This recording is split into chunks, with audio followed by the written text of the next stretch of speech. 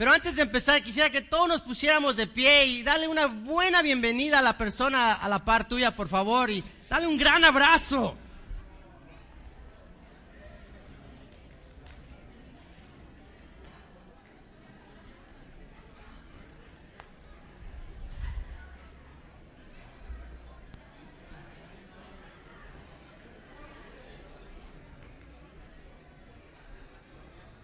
Muy bien, gracias. Tomen asiento, tomen asiento.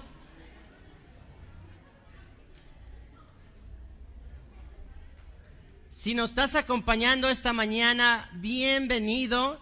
Tú eres nuestro invitado de honor. Espero que Dios te ilumine esta mañana y que tú salgas de aquí un poquito diferente, ¿verdad? También tenemos a varias personas que nos están visitando. Yo sé que al lado mío están unos grandes amigos y mucha gente los conoce. Son los Martiñones, Elías y Nati. Pónganse de pie, Ellos nos están visitando de Riverside y son una increíble pareja. Te pido que tú vayas y saludes con ellos. Amén. Bueno, pues estamos estudiando fundamentos cristianos, ¿se acuerdan? Y hemos visto muchos fundamentos cristianos, como la palabra de Dios, cómo estudiarla, etcétera. Hoy vamos a estudiar otro principio cristiano que es crucial. Y ese es el compromiso. ¿Por qué están calladitos? ¿Saben? El compromiso es bueno, es positivo, es algo increíble, es algo maravilloso, es algo necesario. La verdad que sí, sin compromiso no podemos hacer nada. Miren, la palabra compromiso es latín, compromisum, dice, que quiere decir obligación, contraída o una palabra dada, o una decisión moral entre tú y Dios que se manifiesta por medio de tus obras. En otras palabras, tienes que hacer algo. No puedes decir que estás comprometido y no hacer nada, ¿verdad? La palabra comprometido implica que tenemos que actuar y hacer algo. Todos aquí estamos comprometidos a algo. Todos.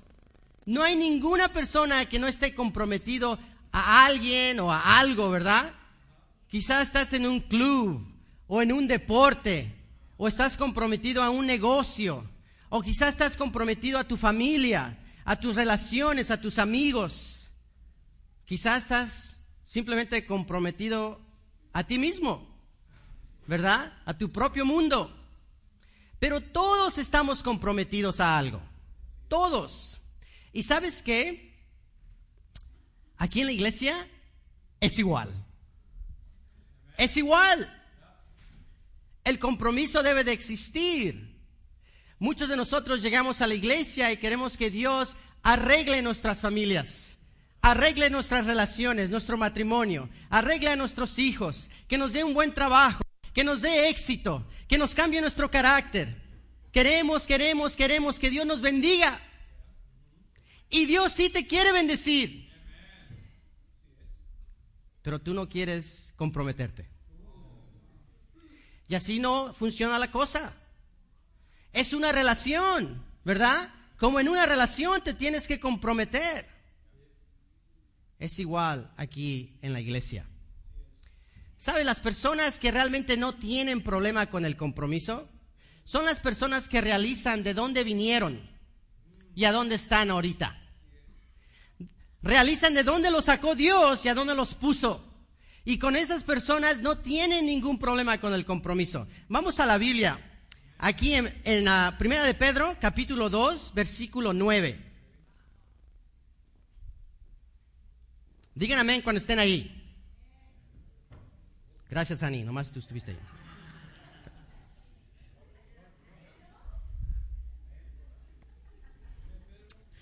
Primera de Pedro, capítulo 2, versículo 9. ¿Están ahí? La Biblia dice: pero ustedes son linaje escogido, real sacerdocio, nación santa, pueblo que pertenece a Dios, para que proclamen las obras maravillosas de aquel que los llamó de las tinieblas a su luz admirable. Ustedes antes ni siquiera eran pueblo, pero ahora son pueblo de Dios. Antes no habían recibido misericordia, pero ahora ya la han recibido. ¡Wow! ¿Sabes? Una persona que entiende dónde vino no tiene problema con el compromiso. Y aquí la Biblia, Dios nos dice que nos saca de las tinieblas a su admirable luz. Y yo no sé tú si estás en las tinieblas ahorita o no, pero te voy a decir unas dos cosas acerca de las tinieblas. Cuando estás en las tinieblas, no puedes ver. Está oscuro. Y número dos, cuando estás en las tinieblas por mucho tiempo, te acostumbras a las tinieblas. Piensas que tu vida está bien cuando está mal. Por eso hay muchas personas que piensan que decir malas palabras es normal, ¿verdad? Vivir en adulterio, todos lo hacen, es normal. Inmoralidad sexual, normal. Enojarte, enojarte y pecar, está mal. Arrebatos de ira. Pero piensas que es normal, porque estás en medio de las tinieblas y no puedes ver que tu vida realmente no está bien. Y hay muchas cosas, cómo vivimos la vida cotidiana y sin Dios, y si estamos en las tinieblas, no nos damos cuenta. ¿Sabes? Así yo era así. Yo estaba en las tinieblas.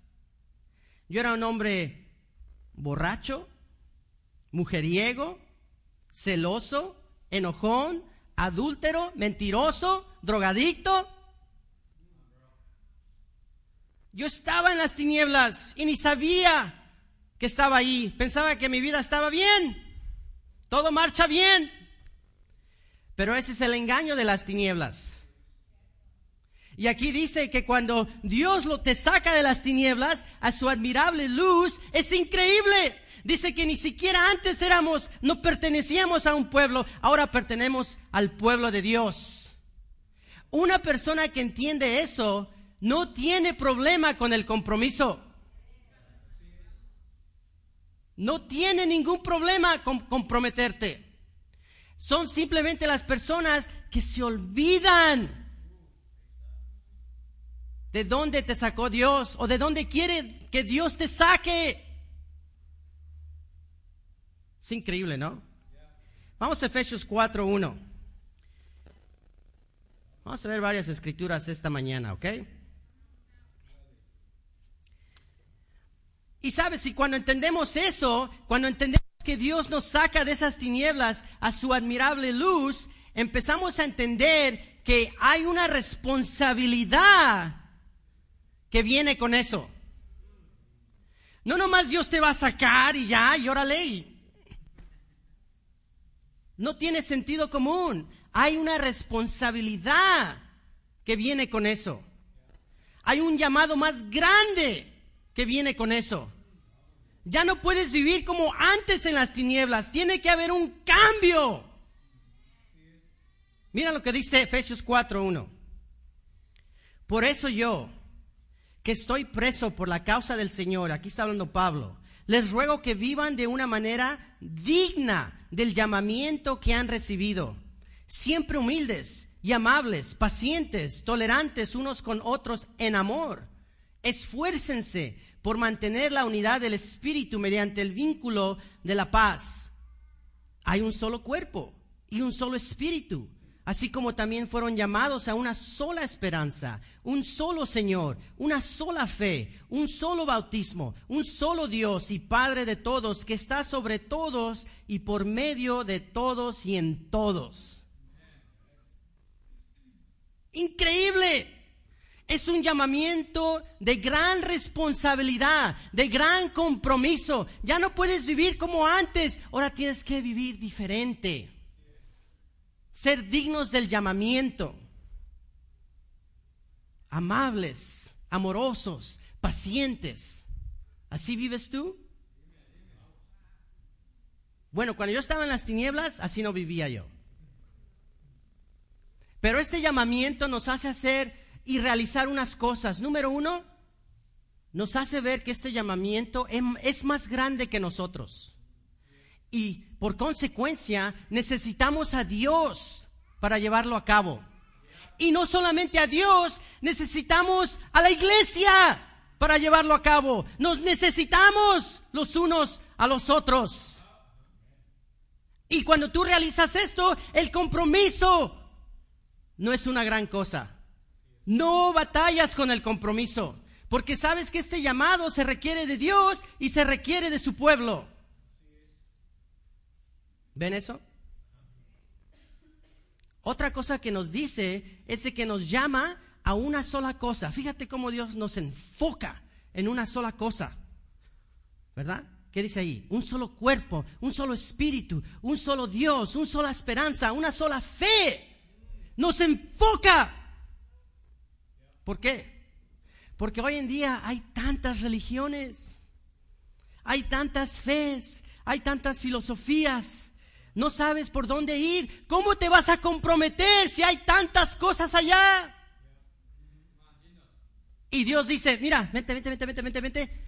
¡Pum! Aquí mero en la Biblia. Comprométete a este Dios en la Biblia. Este es el único verdadero. ¿Qué no es increíble eso? Es fácil comprometerte a una cosa en lugar de que muchas cosas. Una cosa, un solo Dios, una fe, una esperanza, un espíritu, un bautismo. El que está en la Biblia. Eso es fácil de hacer. Lo que pasa es que cuando nos olvidamos de dónde Dios nos sacó, y nos olvidamos que nos sacó de las tinieblas y nos puso en su luz, o nos olvidamos que el llamamiento requiere estar con Dios y con el pueblo, su iglesia, empezamos a flaquear. Y en unas partes donde se ve ese flaqueo, ese compromiso menos, es en la asistencia. Vamos a Hebreos 10:24. ¿Están animados? No se me pongan calladitos. Esto es bueno. 10:24. Digan amén cuando estén ahí. Gracias, Elías. 10:24. La Biblia dice, mantengamos firme la esperanza que 24, ¿verdad? Dice, preocupémonos los unos por los otros, a fin de estimularlos al amor y a las buenas obras. No dejemos de congregarnos como acostumbran a hacerlo algunos, sino animémonos unos a otros, y con mayor razón ahora que vemos que aquel día se acerca. La primera cosa que hacemos cuando nos olvidamos es no asistir. Pero ¿cuántas veces? Yo me he sentido así, que no quiero ir a la iglesia, no quiero ir al devocional, y luego voy y salgo más animado, salgo más inspirado, salgo una persona mejor por ir, por cargar mi cruz, por negarme a mí mismo, ir, hacer lo correcto, y salgo más bendecido. ¿A poco no? Pero a veces se nos olvida. Los cristianos en ese tiempo del primer siglo también se les olvidó. Y eso es lo primero que hacían, es fallar. Pero hay diferentes niveles de compromiso. Y se los quiero ilustrar en una historia que está en la Biblia. Así es que vayamos allá. Lucas 8.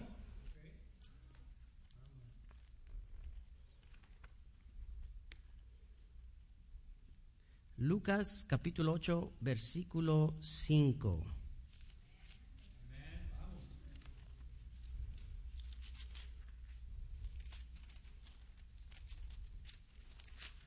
¿Están ahí?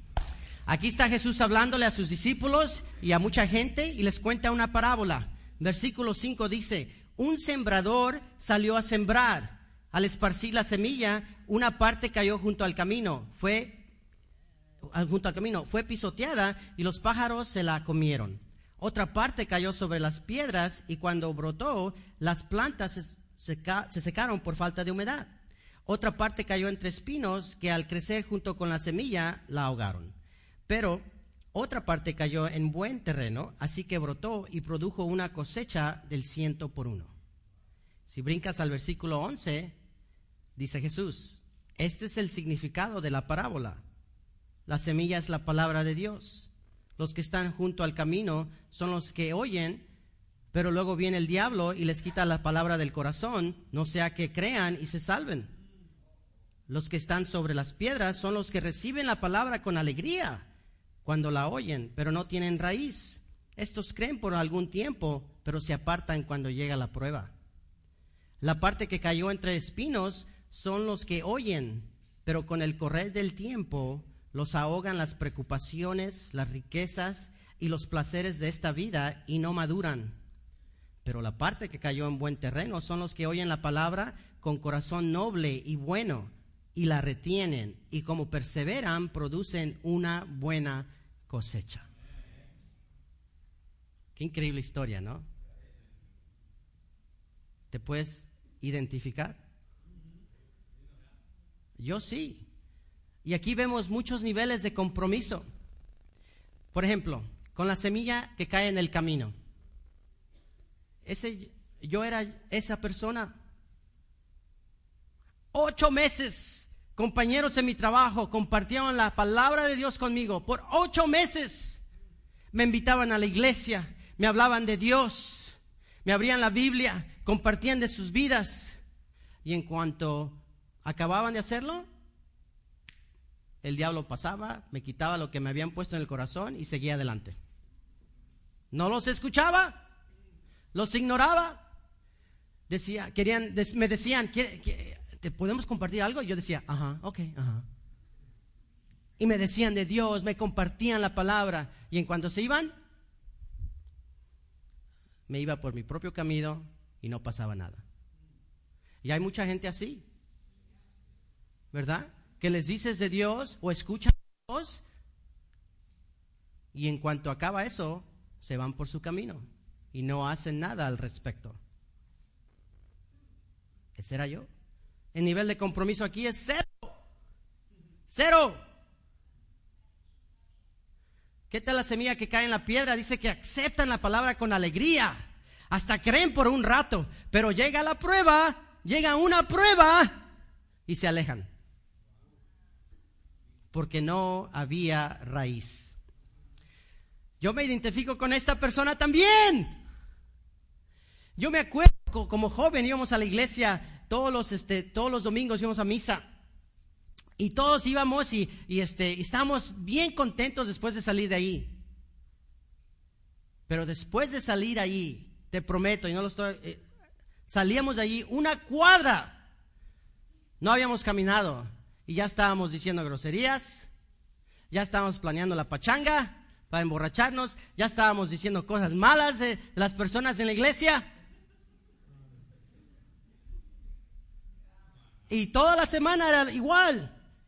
Y esperábamos al otro domingo para darnos una inyección espiritual para no sentirnos culpables. ¿Pero por qué pasaba eso? Porque no había raíz. Me acuerdo también que ya después, cuando empecé a estudiar la Biblia, ¿verdad? Fíjate, empezamos a estudiar y llegamos a un punto donde Dios me enseñó que vivir con una mujer sin casarte era un pecado. Estaba viviendo en inmoralidad. Y me retó la Biblia o a casarme, a hacer lo correcto o dejar esa relación. ¿Y sabes lo que hice? Agarré la Biblia y se las aventé a los que estaban estudiando conmigo.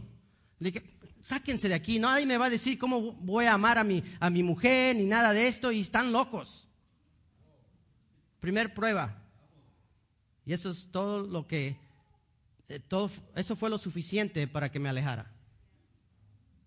¿Sabes por qué? Porque aunque estaba estudiando la Biblia, no la estaba poniendo en práctica. Y tú puedes leer la Biblia, la puedes leer 10, 100 veces, pero si no la pones en práctica, no nomás estás leyendo un libro. Estas son las palabras de Dios que son activas, que quiere decir que las tienes que poner en práctica para que sientas lo que Dios está tratando de hacer en tu vida. Y ¿sabes qué? La puedes leer todo lo que tú quieras. Y si no la pones en práctica, no estás desarrollando esa raíz. Puedes decir aleluya todo lo que quieras. Puedes decir, oh, Diosito aquí, Diosito allá. Puedes decir, tuve un increíble día, qué bonito, bendiciones y todo eso. Pero si no pones en práctica la palabra de Dios, no tienes raíz. Me doy cuenta de muchas personas que van a servicios cristianos que dan un increíble mensaje. ¡Pam! Y tienen a toda la congregación brincando y ¡wow! ¡Yeah! Jesús el Señor. ¡Woo! Y luego al último les dicen, hey, vengan para acá los que quieran ser cristianos y digan esta oración y acepten a Cristo en su corazón y ya son cristianos. ¡Woo! ¡Aleluya! ¿Y qué les pasa al otro día? Son igual. No cambian. Su vida es igual. ¿Sabes por qué? Porque simplemente fue emocional. Es como ir a un concierto. ¡Wow! Pero no tienes convicción, no tienes ruta, no tienes raíz, no vas a cambiar. No vas a cambiar. Y esta es la gente que donde la palabra de Dios cae ahí, y porque no hay raíz, primer prueba se van. ¿Qué clase de pruebas? Pues ya les dije una, pero ahí te van otras. No me saludaron en la iglesia. Te vas. Alguien me retó, me dijo que sonriera. Te vas. Esa persona no cantó. Te vas. Cualquier excusa es suficiente cuando no tienes raíz. Puede ser una excusa pequeña o una excusa grande. Si no hay raíz, te vas a ir. Y yo me identifico ahí. Pero ¿qué tal si es la semilla que crece con los espinos? Y el nivel de compromiso del que cae en la piedra, pues es un poquito más, ¿no? Pero no es suficiente, porque se cae. Y la semilla que cae en las espinas, crece con los espinos, ¿no? Pero dice la Biblia aquí que de repente las preocupaciones de la vida y los placeres de la vida y el dinero empiezan a ser más grandes que te ahogan y no te dejan madurar. Yo me identifico ahí también. Yo he tenido altas y bajas en mi caminata de cristiano. Y yo he sentido eso. Yo pienso como que estoy nadando y tengo una meta para llegar al otro lado. Y estoy nadando y de repente me quito la mirada de la meta y empiezo a ver otras cosas y se hacen más grandes y grandes. Y cuando ya me quiero enfocar otra vez, ya estoy hundido y me estoy ahogando. Y así esta es la clase de vida que tú tienes si creces con estas espinas, estas distracciones. Si quitas la mirada afuera de Dios, si tu enfoque no es Dios y no es Jesús y no es su propósito, todas estas cosas que vienen de la vida te van a jalar. Y esto no pasa de un día a otro. Esto pasa gradualmente, con el tiempo. Y de repente las riquezas, de repente el éxito, de repente tus problemas con tu familia, de repente todas estas cosas, tus propios placeres, lo que quieres hacer antes, empiezan a ser más y más grandes que te sientes que te están ahogando. Y no puedes llegar a tu meta y no puedes madurar. Es increíble. Y yo también me identifico ahí. Y aunque el nivel de compromiso en esta parte es un poquito más grande, ¿verdad? Porque estás creciendo, no es suficiente. Pero ¿qué tal si estás en el último? ¿Qué tal si estás en la semilla que cae en un corazón bueno y noble y la retiene y se esfuerza y persevera y da una gran cosecha? ¿Ah? ¿Qué tal si estás ahí? Si estás ahí, te felicito. Yo me identifico con esta ahorita, gracias a Dios. Creo que todo está marchando como debe de estar. Me siento bien. Mira lo que tienen todas estas cosas en común. tienen dos cosas en común. Todos estos corazones tienen dos cosas en común. Número uno, todos tienen pruebas. Todos tenían las pruebas. ¿Viste eso? No era fácil para ninguno de esos corazones llegar a Dios. Todos tenían sus propias pruebas. Y número dos, todos tenían la oportunidad de perseverar. Dios es justo. Todos podían hacer una decisión para seguir adelante. Que no es bueno, ¿verdad? Eso es bueno. ¿Qué quiere decir eso? Que nunca es tarde. Nunca es tarde para que tú puedas hacer una decisión y acercarte a Dios. Dices, ¿cómo le hago, Alberto? ¿Cómo le hago? ¿Cómo pongo este compromiso en acción? Ahí te va. Si te identificas con la primera semilla, que simplemente llega la palabra y luego te vas y se desaparece, simplemente comprométete a seguir viniendo a la iglesia. Acompáñanos a una charla bíblica. ¿Es todo? Comprométete a eso. Si te identificas con las personas que reciben la palabra con gusto y creen por un rato pero no tienen raíz, comprométete a estudiar la Biblia y ponerla en práctica. ¿Ah? ¡Wow! ¡Qué fácil!, ¿no? Si te encuentras en medio de las espinas, quizás ya eres un cristiano por un tiempo y no estás bien y piensas que la vida te está ahogando. Comprométete y vuelve a lo que estabas haciendo antes. Lee tu Biblia, ora sin cesar, ven a todas las reuniones, inscríbete a todo lo que la iglesia da. Enfócate. Júntate con otros cristianos. Vuelve a enfocarte. Y si tú estás bien ahorita, otra vez te felicito. Si tú estás bien como la última semilla y estás produciendo una buena cosecha y le estás echando ganas y estás perseverando, tú también tienes que comprometerte. Tú dices, ¿a qué? A dar más fruto. Ayudarle a otras personas a que lleguen a tu nivel. ¿A poco no? Siempre hay trabajo.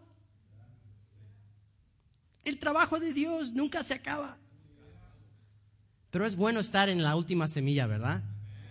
Es increíble. Bueno, fíjate, los cristianos del primer siglo entendieron estas cosas.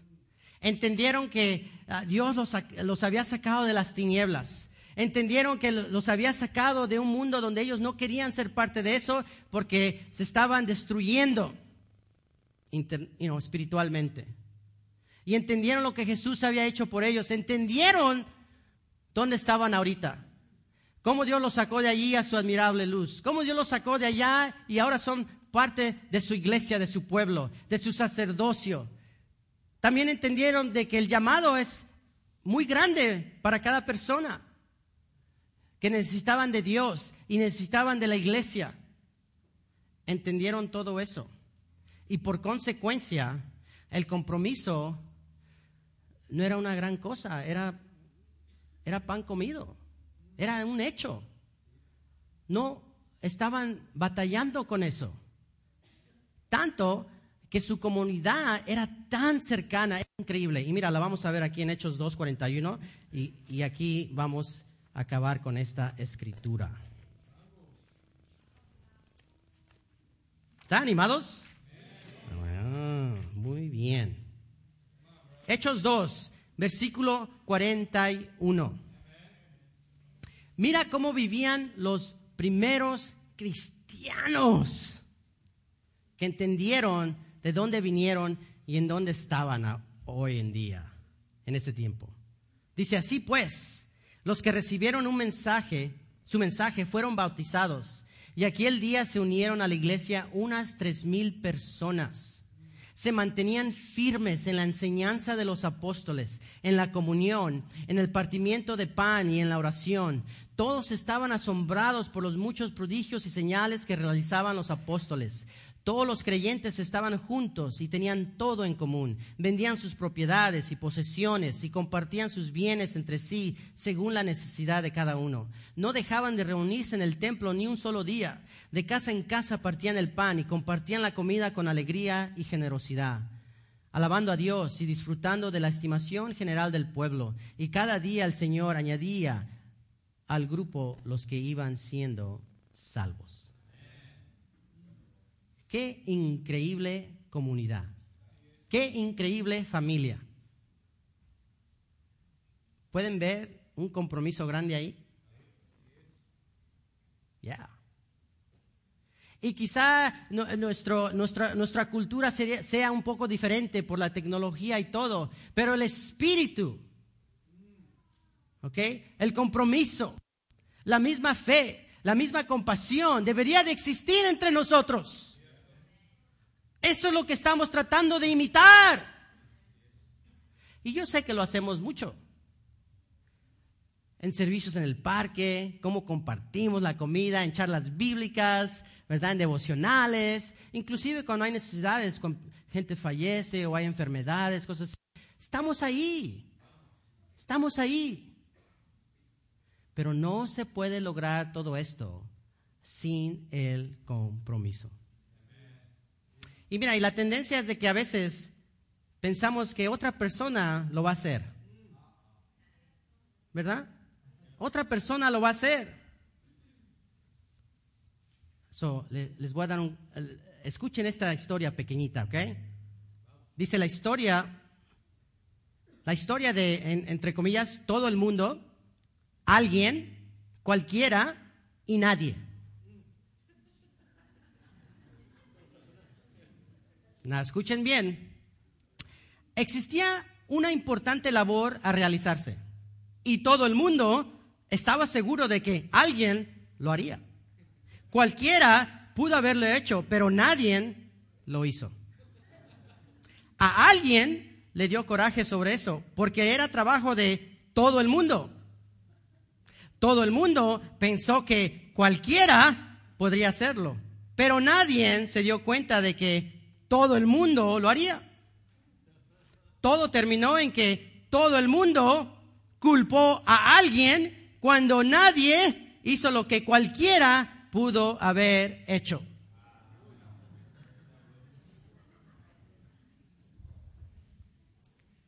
A mí también me gustó. Pero tenemos la tendencia de bueno, ellos lo van a hacer, o ellos lo van a hacer, o ellos van a venir, o todo, ¿sabes qué, familia? Todos tenemos que hacer nuestra parte.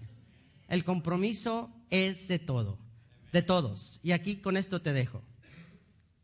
Si Dios nuestro Padre, su Hijo Jesús y el Espíritu Santo están 100% comprometidos hacia nosotros, ¿cuánto más deberíamos estar comprometidos hacia Él y a su pueblo? Gracias, ojalá que les ayude eso.